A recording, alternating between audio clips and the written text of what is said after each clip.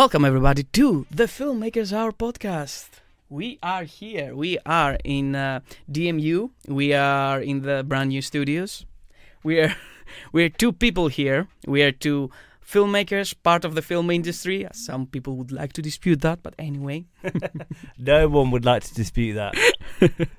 All jokes aside, we're here because we love this and it is our passion. So we want to basically share the love with everyone. Yes. So, welcome to Filmmakers Hour. I am Evan. With me is the one and amazing. Hello, I'm Tom. Yes. So, we're both aspiring filmmakers. We both have worked together and separately. So, Yes. We're here basically to ramble on about filmmaking for half an hour, then basically answering the internet's questions about filmmaking for half an hour. Cool. Okay, I love it. Okay, let's start with a background check. For people who don't know us, who are we? Where did we begin our journey? And what would we classify ourselves as filmmakers? Yeah, so, I'm Tom. I've been filmmaking on like a load of local films for years now. Sometimes do a bit of directing, but I mainly consider myself more of a media producer slash cinematographer. They're my sort of like core things I like to do. And I say media, this is the thing I was thinking about the other day. I was thinking video producer, and then I saw your LinkedIn, and I thought, oh, media producer. I prefer that. Yeah. I'm going with that because, like, you know, we're doing podcasts, we do the radio, you know. Media is very broad.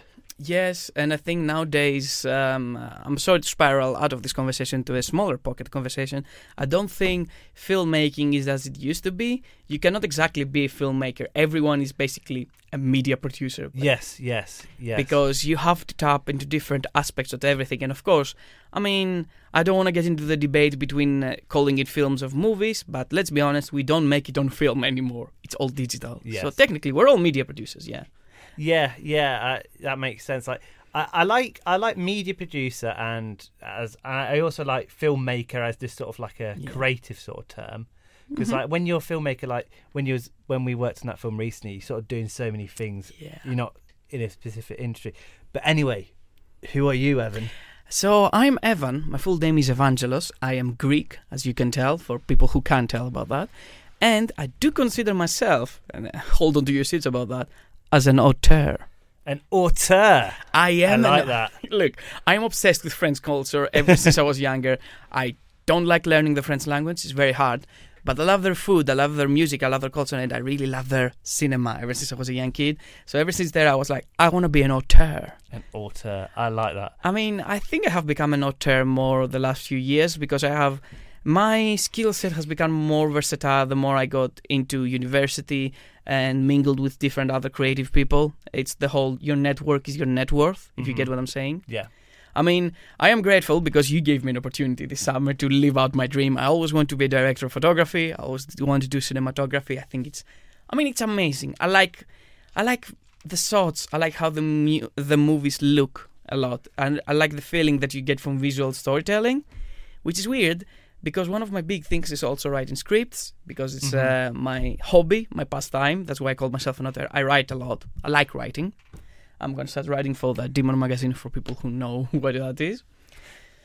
Just a quick question in on that. So you say that you love being a director of photography and you love writing.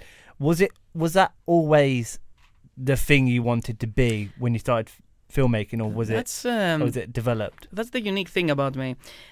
When I started, I always wanted to be a director, writer, director of photography. That was what I always wanted to do. And I was recently talking to a friend about that because when I was in college, I was the same. And ever since I got into uni, I got a lot into audio. Many people will know me about my work on audio because I go insane about radio, podcasting, audio editing, and all. I discovered, how can I say it? I discovered a niche. An itch or something, I don't know how to say it. I discovered like something that I'm good at and I really excel at and I really want to do. So I became an audio guy for a while and I'm like, oh, it's weird because I like both. I shift from one to another. As you said, I am a media producer, I'm not a filmmaker anymore. But yeah, it's funny because that was the plan at the start, but now I'll be like, yeah, having a successful podcast would be better. I think, I think like for me, like I started out my first experience with a camera was just when I was in holiday in Menorca, and I just stole my dad's camera for a bit, and it was one of them ones where you put DVDs in it, and I just went around just filming, not really any intention, but then I started to love filmmaking, and I think I originally wanted to be a director. Yeah, I think every kid wants to become director. Yeah. Do you know that? Sorry for interrupting you. First of course, do you know that TikTok trend that says growing up is realizing that this is this? I think for the filmmakers is growing up is realizing the director is the worst position you can have in the film set. Yeah, because I'm not massively keen on. It's not the first thing I do when I think of what I want to do in media now. I like producing now. I like doing radio shows as well. Like this year, I feel like every year I sort of refine what I do and find new things. Like last year, I found radio and audio, and I found that interesting. I think for a long time I've been trying to be more of a cinematographer, but this year, the project before I worked with you was a short film, and I was just the producer of that. And it was the first time I wasn't involved with the camera department, but I was quite high up, and I really enjoyed, the power of the producer. It's really nice. It's really nice. I will say this: I hope your next project is as well a producing job, because I would like you to produce one of my projects. Okay. I would love to. I mean, speaking of film origins, about mine, I started. This is showing my age. I'm a bit of an old guy, but I started making movies with my brother. Yeah. There used to be those old Sony Ericsson phones. I had one of them, yeah. Yes, they had their own movie maker inside. Yeah. So we would make a lot of short films about that. Then, when I got into middle school, I was really obsessed with editing. That's when I started editing for the first time. It was the period where there was AMVs. Basically, there were music videos on YouTube with licensed music. Yeah. With either your favorite anime or video game playing scenes on the background and making the music match the scene like it's a video clip. So me and my friend had the channel of that on YouTube on 2011, by the way. And we OG stuff, no kidding. And we were just making that, and that's when I fell in love with editing. And then my favorite thing was in high school, me and my friends, because I always wanted to make a movie with my friends. So we got to make not 1, 3 movies, which I will sadly report we don't have the footage anymore.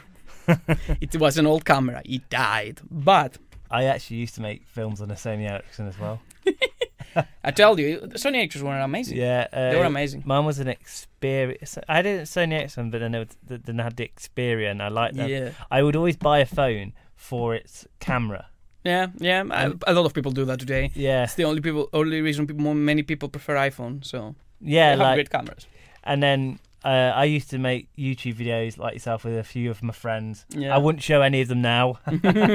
Too embarrassing. But so you sort of have that sort of moment where you're just playing around, I suppose. Yeah, and then you figure it out. In high school, not only we made 3 movies, it was the weirdest thing. It was we made spoof movies, because you're kids, that's the first thing you can do, of soap operas.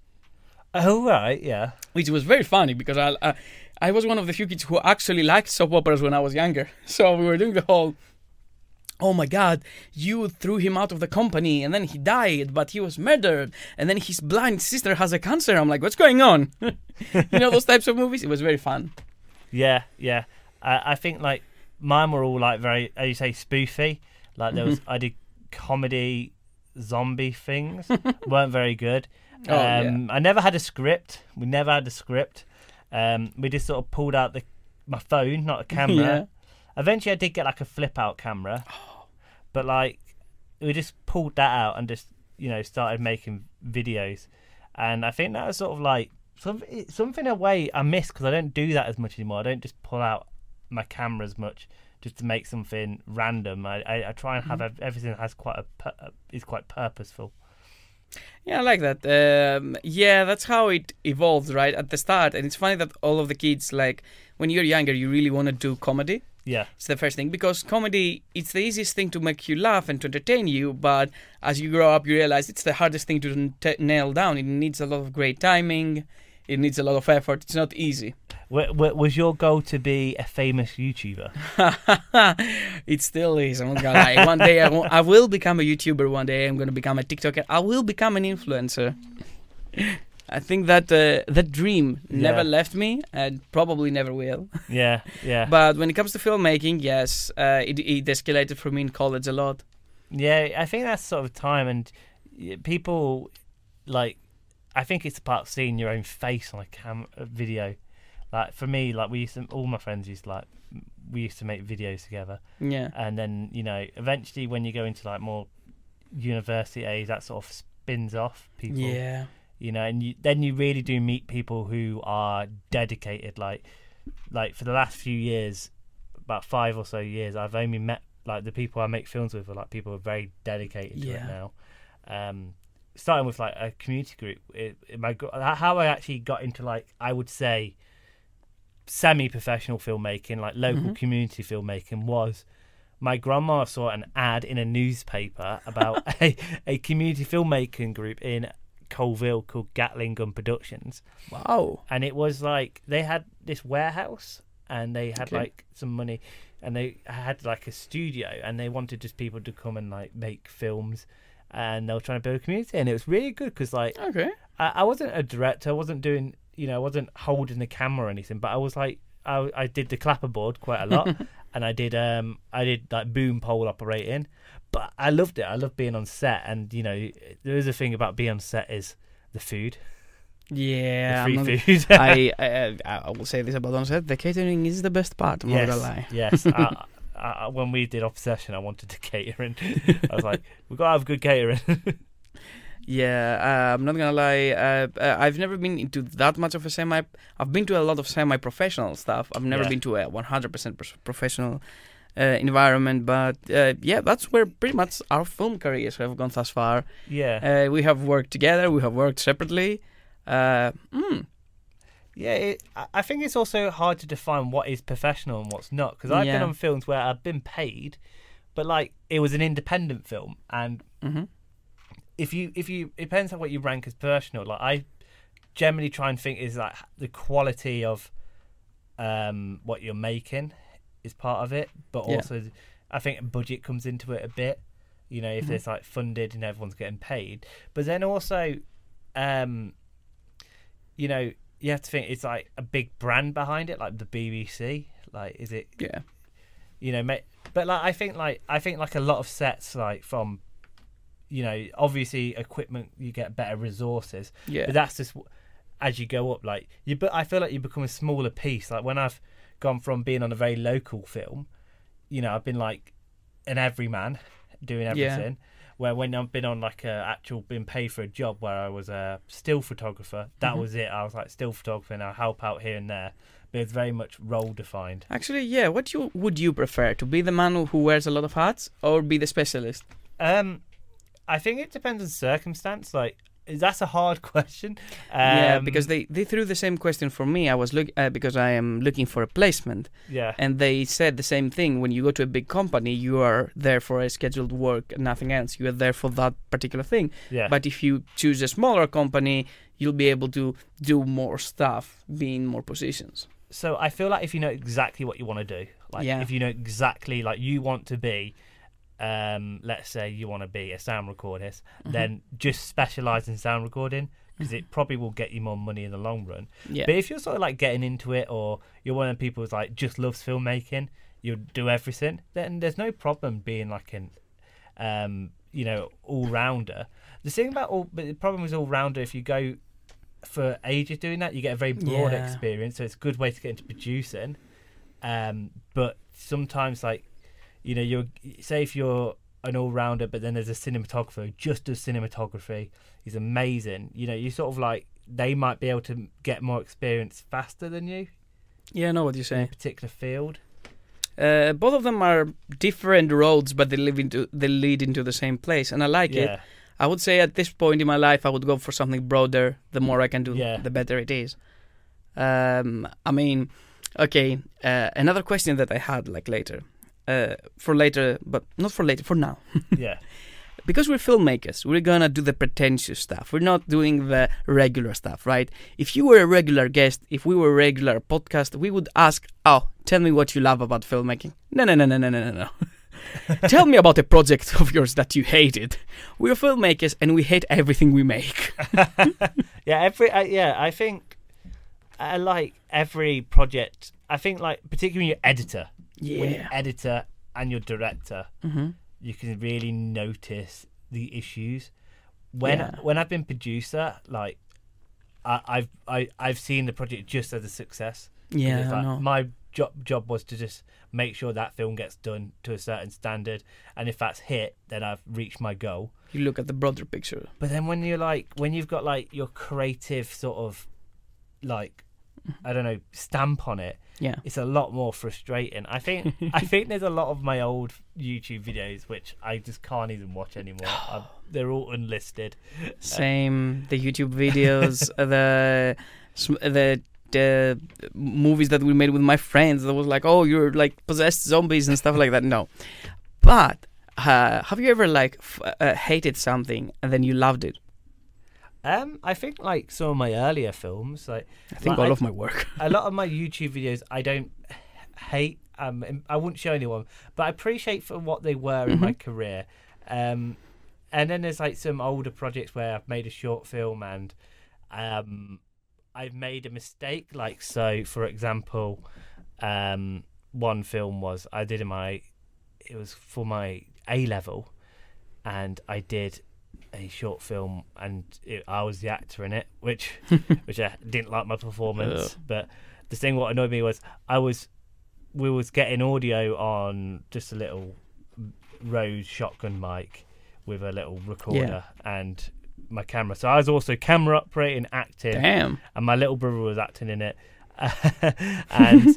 and so my mum was helping me a bit, and then we was recording audio, and then my mum went to do the washing up in the other room. So in the audio you could hear was this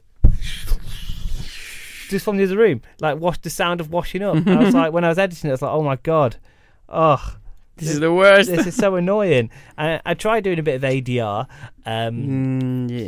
Wasn't great.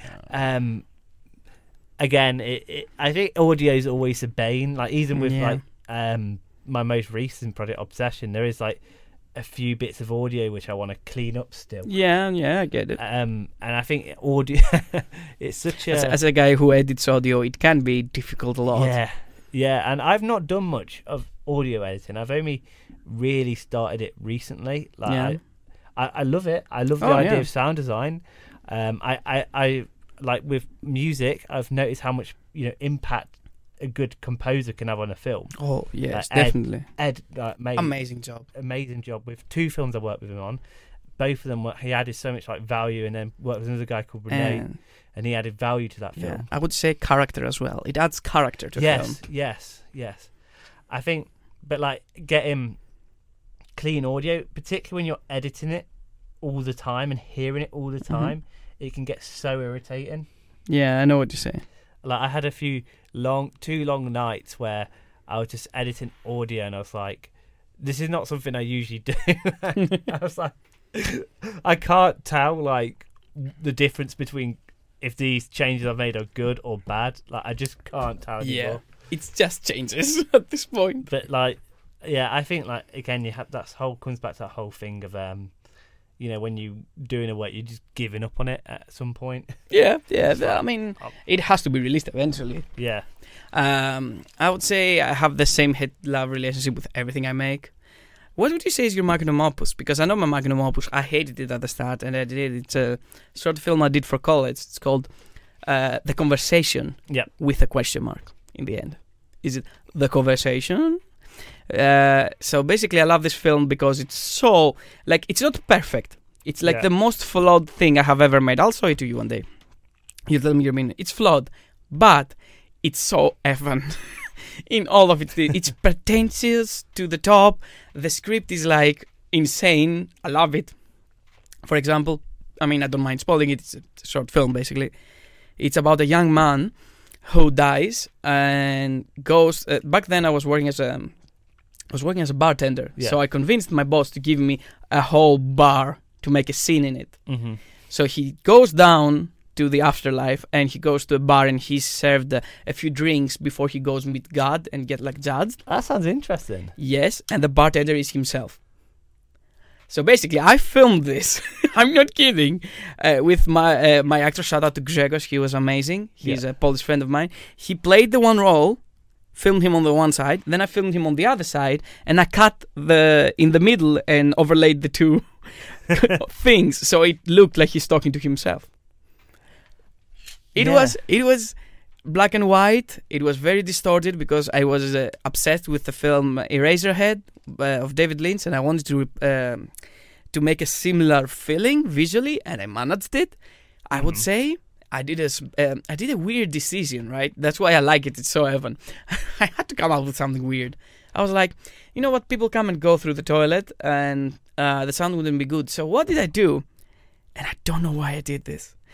I wouldn't have them speak, like opening their mouth, but they would speak like their voices will be heard. Yeah. So the discussion goes between the two voices. I remember distorting the voices, changing the voices, but it will mainly be because of looks and everything. So how can I explain it? They speak telepathetically.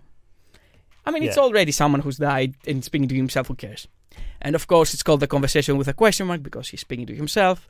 Of course, he drinks the 5 drinks, which is like the 5 stages of grief. Again, the script is very Evan. I hated that movie for so long, and you know what? It's probably the best thing I've ever made. It's very good. It's unique. It's something weird. It sounds good. I don't know if I have like quite a movie which is I went from absolutely hating to absolutely loving. I think I mainly go from hating something like, oh my god, this is bad, to then appreciating what it was. But I don't know if I have a film where I've gone from hate to love. Okay. Like I think I go from hate to appreciate, but I wouldn't say that thing is the best thing I've made. I wouldn't say love, but you appreciate it a lot and you understand it and you're like, okay, I'm good with it now. Yeah. I think I've got there's a few films like which I loved at the time, which was one what I did for AS level called Rouge de Nol. Again, we was in a group of 4, so I don't even think I was in camera or editor on that one. I think I just did some acting and helped the story and location. But I like the concept. I really like the concept, and then I didn't like my acting, and then I decided I'm not an actor, and this is kind of funny to watch. So I kind of show it every so often at a night out. Like, look at this, I'm playing the whole concept was it was like a femme fatale film noir. And I was the tough detective. And I cannot act at all. And particularly at that time. So I was just stiff. I hope I didn't blow up the whole cooperation between us two now that you realize how insane my scripts are. It is a level of insanity. I like things that are out there. I think sometimes a problem I have, and I think some other filmmakers I've spoken to have this, is there's a lot of films what people make which seem the same. Yeah. And like there's a lot of films what are like about social problems. Yeah. And which are fine, they have their place, but sometimes, there's probably too many of them out there. And they're all the same form. I don't mind the message, but I like it when you give it something unique. Yeah, I mean, on a very independent level, I've always noticed there's a lot of World War II films. Yeah, I love World War II films. Which are interesting in sort of concept, but I wish we could do some more like Industrial Revolution films or, go back to the 1920s. And for people who don't know a lot about World War II films, a lot of them try to copy Saving Private Ryan, not as good. Yeah. And the ones that are not the most popular, if you ever want to find something that is fine, I can give you suggestions, of course, but go to the ones that are not as popular, then you'll see an actual World War II film. Because, check out The Thin Red Line and The Flowers of War and The Pianist, that stuff that are very out there, and the directors are very known for their work. I think that's how it works. And okay, a lot about depression as well. I've noticed a lot of people do films about depression, which maybe they're linking that back to something of their own footage, which has its place. But I think when you want experience, you want to have some optimistic films. Like escapist. Yeah, I like escapist fantasies. It's the reason I'm into stand-up comedy. So I that's why I think any filmmaker starting out should try and do at least try and So say if you do one sad film, try and do a happy film. Try and do each genre. Yeah. That shows. I think that shows skill if you can do a film within each genre. Yeah, I like that idea. So back into us being filmmakers and other stuff. One thing that you look forward or would like be like a dream project for you or something eventually one day. Pirates of the Caribbean. Yeah, same. Except Pirates of the Caribbean, probably a superhero film. I would like to do that one day. That would be fun. Yeah, like I would like to. To be honest, I'm not even bothered about what I do. Yeah. On this, I would like to go to like the House of the Dragon or like the Game of Thrones set, but that would be House amazing. of the Dragon, because I just think it's such an impressive series. I mean, if I could get a producer role on that would be fun, I suppose. I mean, imagine even doing the cinematography. That would be amazing. It's such a beautiful thing. I mean, speaking of easier goals, since we're in the UK, I would kill for a position in Doctor Who. I mean, not literally kill. If you're hearing someone important hears this, not literally kill, but I would do anything for a position in Doctor Who. I love Doctor Who. I mean, I think one dream of mine it's not really about making films. It's about seeing my films. I love the distribution part of it. Oh, yes. Like, I don't like the idea of just putting my film on YouTube. I like the idea of it. I like the idea, like, one of my films what we produced for my masters, which I produced of, went in the Phoenix Cinema. Yeah. And it was such a good feeling, like, going to it. And because I was a producer, I hadn't watched it, like, as many times as the editors, the directors would have watched it. I just gave it my green sort of light of approval. And then I saw it like in the cinema, and for the first time you've got these surround sound speakers, you've got a big screen, and you've got so many people who are like friends, family, some people from the industry went there, some people who you currently work with went there. Yeah, it's amazing. And they seeing the film in the cinema, and it was our course mates film as well. Them two films, it was such like a massive moment, and I think like I realised at that point, like, I really do like the distribution side. Like, I like having a plan for distribution, which I'm currently working on for Obsession. But like, having that moment, because I feel like if you're able to go get it into a festival or see it in a cinema, it's so much more rewarding than just like it going onto YouTube. I mean, I will say cinema experience is the best one. Yeah. It cannot be topped. It's something unique. It's something amazing, especially when you're on work. Shout out to my own media production class, because this year they decided that we're gonna do something similar. We're gonna have two for both terms. We're gonna have two showings at the Phoenix. Nice. I cannot believe it. Nice, that's really good. And with some of our work, and I'm like, oh, it's nice because you can just sit back, have a drink. You sometimes do a speech. Yeah, that would be amazing. You'd be a natural at doing a speech. Of course. I was nervous. I had to write down what I thought I was going to say. I didn't say I was nervous, but I don't particularly enjoy public speaking. But I can imagine you could go up and you'll just talk and talk and talk, and they'll be like, Evan, we're done. Yeah, Evan, the film needs to play now. I think that would definitely happen with me. Okay. Another question that I have, which is like our final question before we dive into more Reddit stuff and your questions from the internet. What's your favorite part of filmmaking? I know this is like a classic one, but pre-post-pro. Pre-production, post-production, production. Favorite one. So I love it all. Me too, but... I think, right, in terms of roles, producing is probably the most interesting in pre-production because you can really get a project rolling. Production, if your DOP is obviously your moment to shine, can be quite stressful. I always find the actual day quite stressful. Yeah, it is. Post-production, I find the most relaxing. Me too. I think if I had to pick like the happy area for me to live in, it would be post-production, because if I'm a producer, when I'm being a producer, I know the film's been done. I know it's just editing. Yeah. It's just you're just making what you've got better. Yeah. If I'm the editor, I'm just, as long as I've not got a really tight deadline, I'm quite happy just editing at my own pace.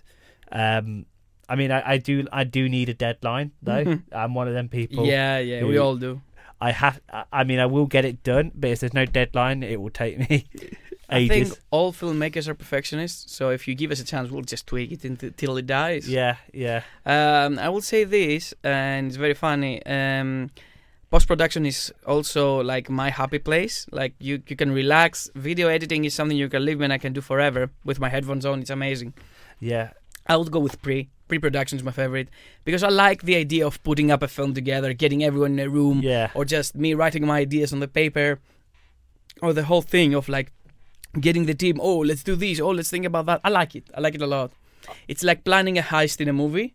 Yeah. Do you know those scenes where they go like, "Oh, we're gonna enter from the front door"? Stuff like that. I like it. I feel like I'm in a heist. I mean, I agree with you. I think I totally get your point about being a heist, but I'm just trying to really consider this, and I think post-production is my favorite. I think the less you will find more people liking pre and post, but not that many people liking the production part. Like you can like it. What I've been meaning to say is that I think less people will choose the production part. People love production in theory, but once you live through it, you know it's the most stressful thing. Long hours. It's very stressful, tiresome, it's everything. I think I did 10-hour days once, or was it 12? Or I think it was 10. And you get up really early and then you have no evening. You just go bed and then it's very long in, but I think I say post-production because I like the whole putting the film together, but once I know I have the film, then I feel like I have more opportunity because, like, as an editor, I love grading, I love, like, the sound design, love working with actual composers, but even the producer in me loves, like, the whole distribution plans. Yeah. Like, I like the fact that I can go and organise it with the cinema, make posters, I love that. I find it a lot more relaxing. I think production's definitely the most demanding. Pre-production can be a bit stressful because you've got to get everything right. But post-production for me, I think I feel very chilled out. But I love it all. Post-production's my happy place. Yeah, I think I will go with that one as well. But I am a pre-guy. Yeah. Okay. And now we're going to the point where we answer the questions from the internet. And of course, we did a deep dive on Reddit because I love Reddit. So this one comes from the user named Editor of the World, who says, "What are the best documentaries about an actor's career? Hello, I'm working on a documentary and I'm looking for some references. Any suggestions are greatly appreciated." So the best documentary about an actor's career. Do you have any favorites? I don't know. I don't know how many documentaries I've seen about actors' careers, to be honest. I mean, I've seen Man on the Moon, which was about Andy Kaufman. He's he's a stand-up comedian, though. He's not an actor, though. Yeah, like I've seen like documentaries about singers, but not actual actors. So I don't think I have anything for that one. Another one comes from Mr. Mary Madzisley. Oh, damn. I should stop saying that. Hi all. Quick question. For those who have worked on film sets, I have a director drop out after filming commenced but before post-production started. What is the appropriate way to credit them? So he was there on the film set. He was there on the film set, but dropped out after filming commenced. But before post-production started. So he was there for pre and pro. He wasn't there for post-production. So he wasn't there for post-production. Yeah. So he still directed the film then. Yeah. So he still would be director. The question would be, did you get a replacement director to do post-production? Then you could possibly credit him as the director and then the other person as director of post-production, or you could credit two directors. Mm-hmm. It depends the reason why they dropped out as well. I mean, like, I would still, if someone's put the time in to direct the film and do the pre-production, they should still be credited as a director because they did direct that film. Yes, they technically were a director. If you got another director on board to do like pickups and oversee the editing of the film, you could potentially, if you're not told them they're the director, you could give them like a post-production supervisor role or a producer role. But bear in mind, you could also just put them as a director or director of post-production. Yeah, director of... I will say the same you need, because he did direct a big portion of the production. So that's a big deal. Yeah. You should credit them. Yeah, like even if it's a falling out, like you still should credit Although them. Post-production is an issue that someone like dropped in post-production, because you need a director in post-production as well. Another question is about transitions. I need recommendations for different transitions and not going through cliches like left to right, blur, spin, glitch.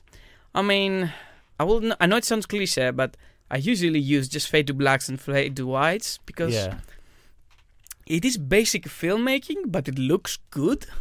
I mean, like, I think if you're still in a storyboarding sort of phase, try look at the film like how can you use a transition to tell a story. Can you do any match cuts? Like, match cuts are nice. I think match cuts are something what do need planning, and I don't use them enough. I wish I plan. I wish I would use them more.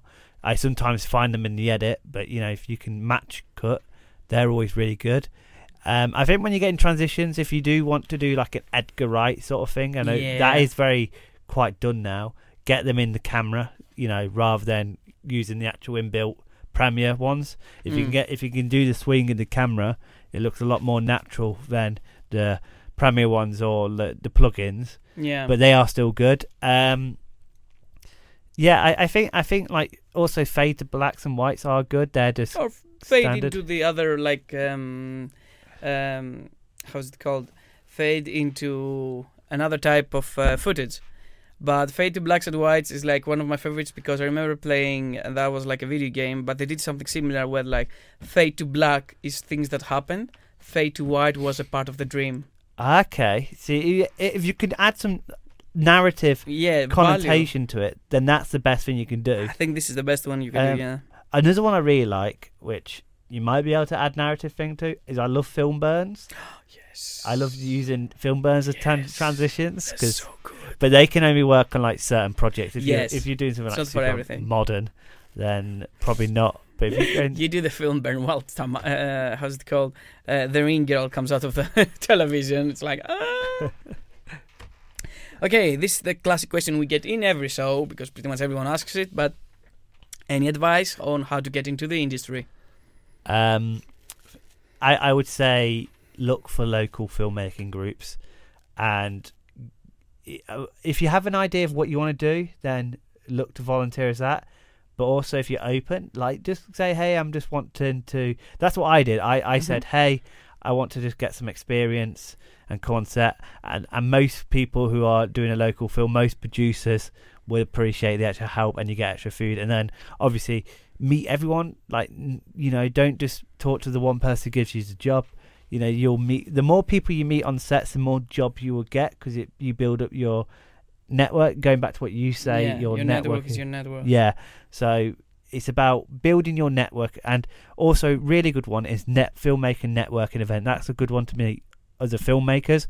Not so much for business though. If you want to go into more commercial filmmaking, you're probably better off going to business fairs and talking to businesses, say, hey, I can do your brand video. But that's a story for another episode. Yeah. I would say the same. Be kind to everyone when you get in on a set, if you manage to get it. That's always a good thing in the industry. No one wants to work with someone who's not fun, who's not kind, who's a very miserable, weird person. So if you are a miserable, weird person... Look, we all know those people. We've all met them. We've all been in a set. We've had that person. But let's be honest, you have the leniency to do that when you are a household name. When you're trying to get into the industry, shake as many hands as possible, talk to as many people as possible, and be open to do any job necessary. You need to be desperate, you need to be resilient, and you need to not give up because it's not easy and you'll have to do a lot of things. And also, just bear in mind, like, when you're networking, you don't know who's going to be... You don't know who's going to be your next sort of person you work with. Like, so for example, me and Evan didn't meet on a film set. We met in a radio station because I was involved with the radio. It's insane. And then he happened to do media production and wanted to do camera work. I had to be doing a filmmaking masters. So that's how we got along. Yeah. So anything what sort of is creative is an opportunity to meet someone who might want to be in the industry as well. Like, keep that in mind because, like, say if you know someone who's really good at fashion design, like you did, they might want to come on and experience being a fashion designer. So when you're talking to a producer, they might be asking for more people. So that's how we got the costumes done by Claudia, and that's so. Yes. It's insane to think about it, but I knew someone. Someone knows someone. As I told you, your network is your net worth, literally. Okay, another one that I really like because I am very bad at drawing. Are you good at drawing, my boy? Bad. Well, Terrible. someone's looking for advice about storyboards. Yeah. So he says, I'm not that good at designing or sketching and everything. But he's like, I feel it should speak without words, but would it be more impactful if I added more actions happening in each scene? That's another one. How abstract do you go with a storyboard? Do you want to be... what is our advice? Should he be like 100% like, add actions and this and this and this? Or he should be more broad with it? So with storyboards, I don't use them very often. If you could get a storyboard artist, then that'd be great. If you can draw, then also very good. I think you've got to think of it like this, though. You've got to be able to explain visually what them things are. So even if they're too if you can draw depth, that's good. So so he didn't want to go too abstract on... Yeah, he was like, should I go more abstract, like saying like, this happens on this scene, or should I go more like direct, like, there's this action, there's this pan of the camera, there's this. I personally, whenever I use them, I've been more broad with them. Yeah. Mainly because I think a lot of the instructions from the director and everyone will come up when we actually present the storyboard. Yeah. Because there are two phases of the storyboard. You will show it to your own people first, then you'll add enhancements, and then you'll present it to someone like you are selling it basically. Yeah, I think what you make is, if you're making it for a client or like a bigger production company, then you do have them rounds of edits. But if you're just making this for yourself, then do what you can most understand, and do what say if you've got an external camera operator who's not you, do what something you can convey the information of what you want. I don't really think it's like, if I was to have a storyboard, I would want it to be quite clear. Yeah. Like I don't need loads of details, but I need it quite clear of what you're looking at. What the look is. That's what I say. Like sometimes maybe it would be better if you use like non-stock footage or like an image from another film, something to showcase how it should look. Yeah. Because I think like the worst thing is doing, and I have done it on all my storyboards, so that's why I'm advising you not to do stick figures. It doesn't look as good. I'm sorry. Also, another, like I use like shots from films, and then I sometimes trace over them.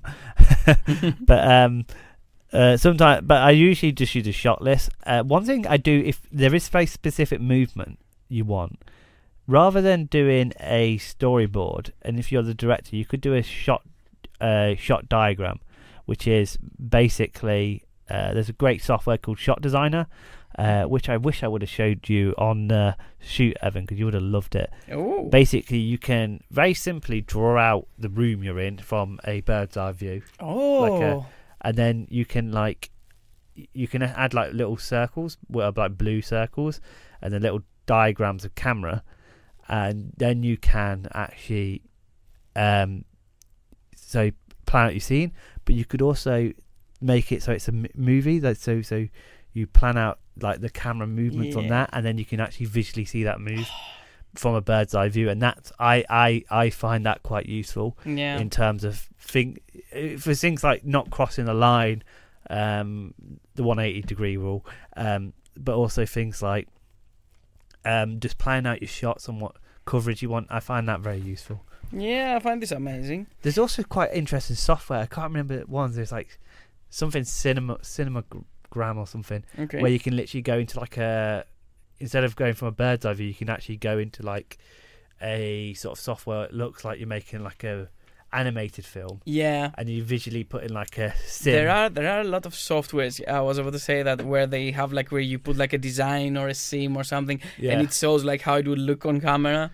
So yeah, if you don't have a time to look out for software, you might be able to do it digitally. It will take more time.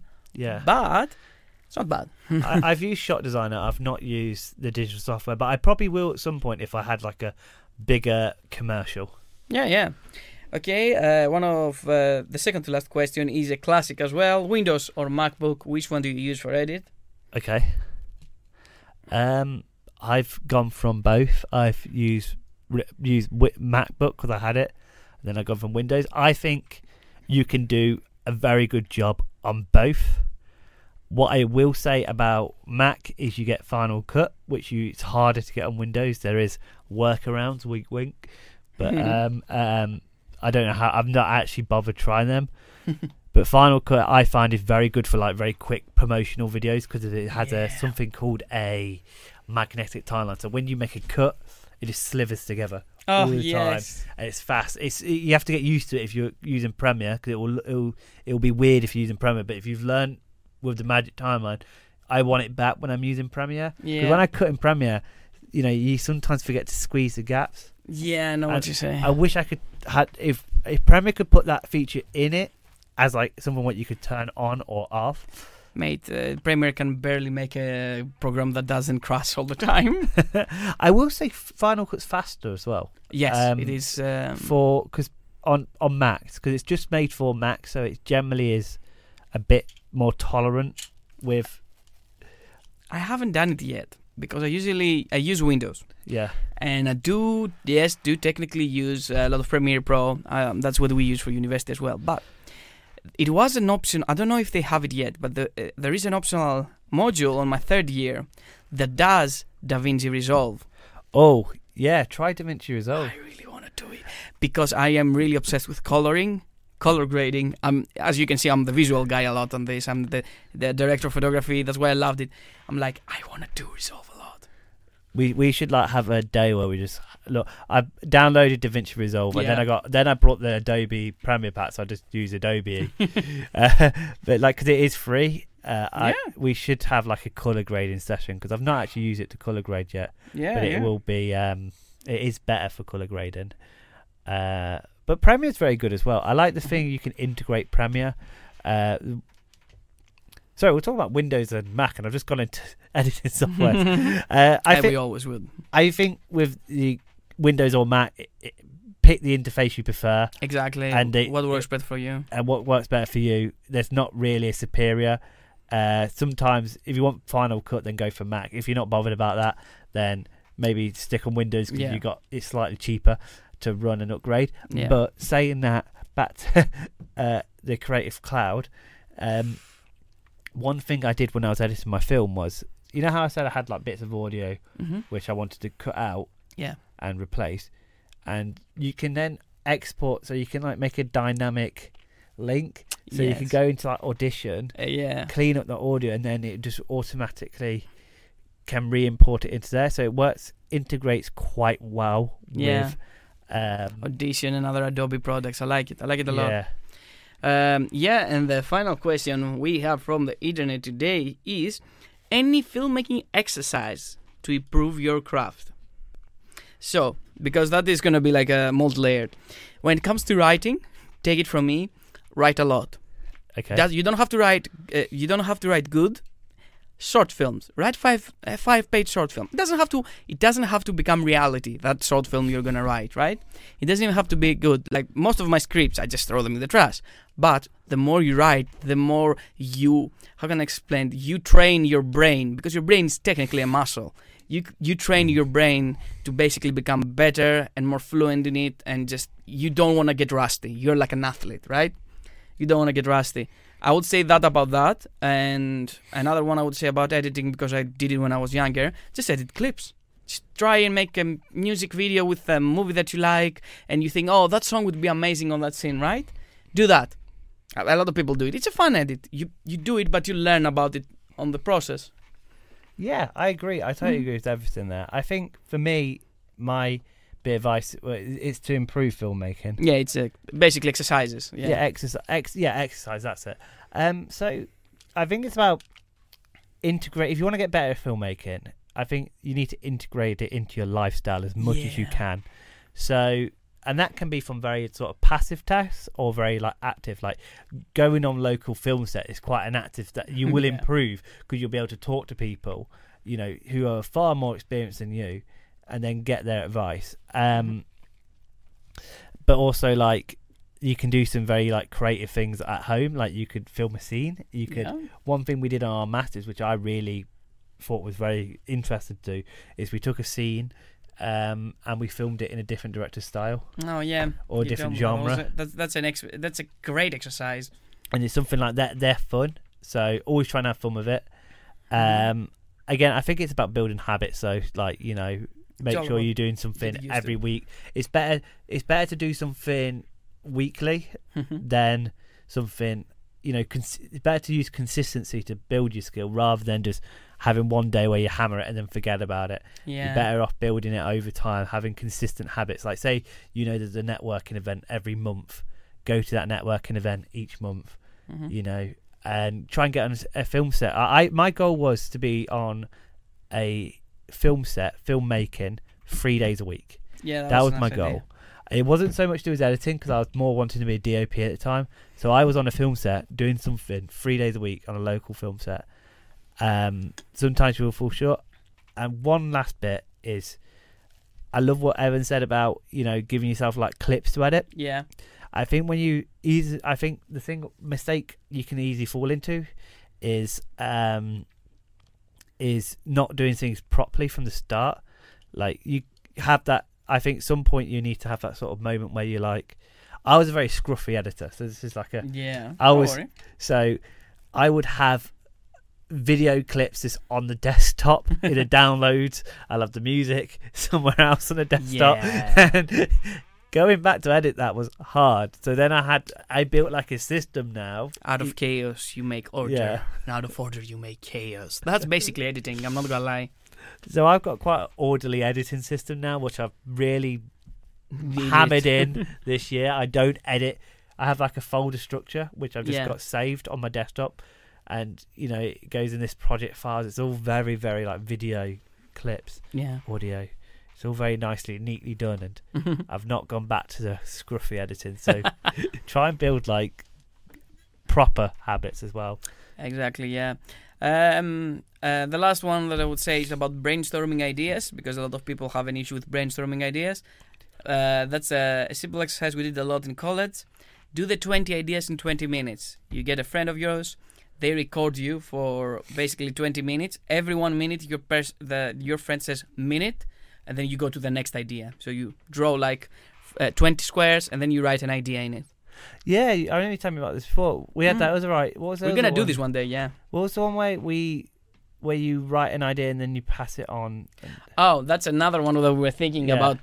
Teamwork of writing different scenes. One of you does a different scene, and then in the end you try to piece it together to make a movie. Yeah, that's could be really nice for brainstorming as well, and seeing the flow. Because like a final thing that I really want to say is. Movies and projects, always know this, are gonna be flexible, because I know that because I always start from the script. It's a story will start as one thing, but it will end up being a completely different thing by the end. Yeah, like it will take different shapes and forms, so don't be afraid of being like versatile with it. Yeah, like and if you are like one thing I do is I have like 10-15 copies of the script I wrote for my short film, because like I don't want to lose what I wrote, but I also want to. I know I want to change it, so I just keep making copying documents. You've got to like really hammer out your ideas. That was us. That was the first episode. That was basically an introductory. The next few episodes will be a little bit more thematic on like, we might do something on aspects of editing or production, writing, pre-production, our favorite movies. We have a lot of stuff, but we're going to be here and we're going to be talking about filmmaking. We're going to be literally on Demon Media Podcasts. If I remember correctly, it's called Demon Podcast Spotify page. So you're probably listening to that right now. So we'll see you next week. I don't know what should be our goodbye. We should have a message, right? A message? Oh, yeah, I got the idea. Okay. You ready for that? Yeah. Go make the movie. Yeah. Go make the movie. Go get your camera out. Stop listening to us. Get the camera out. Start filming. Start filming.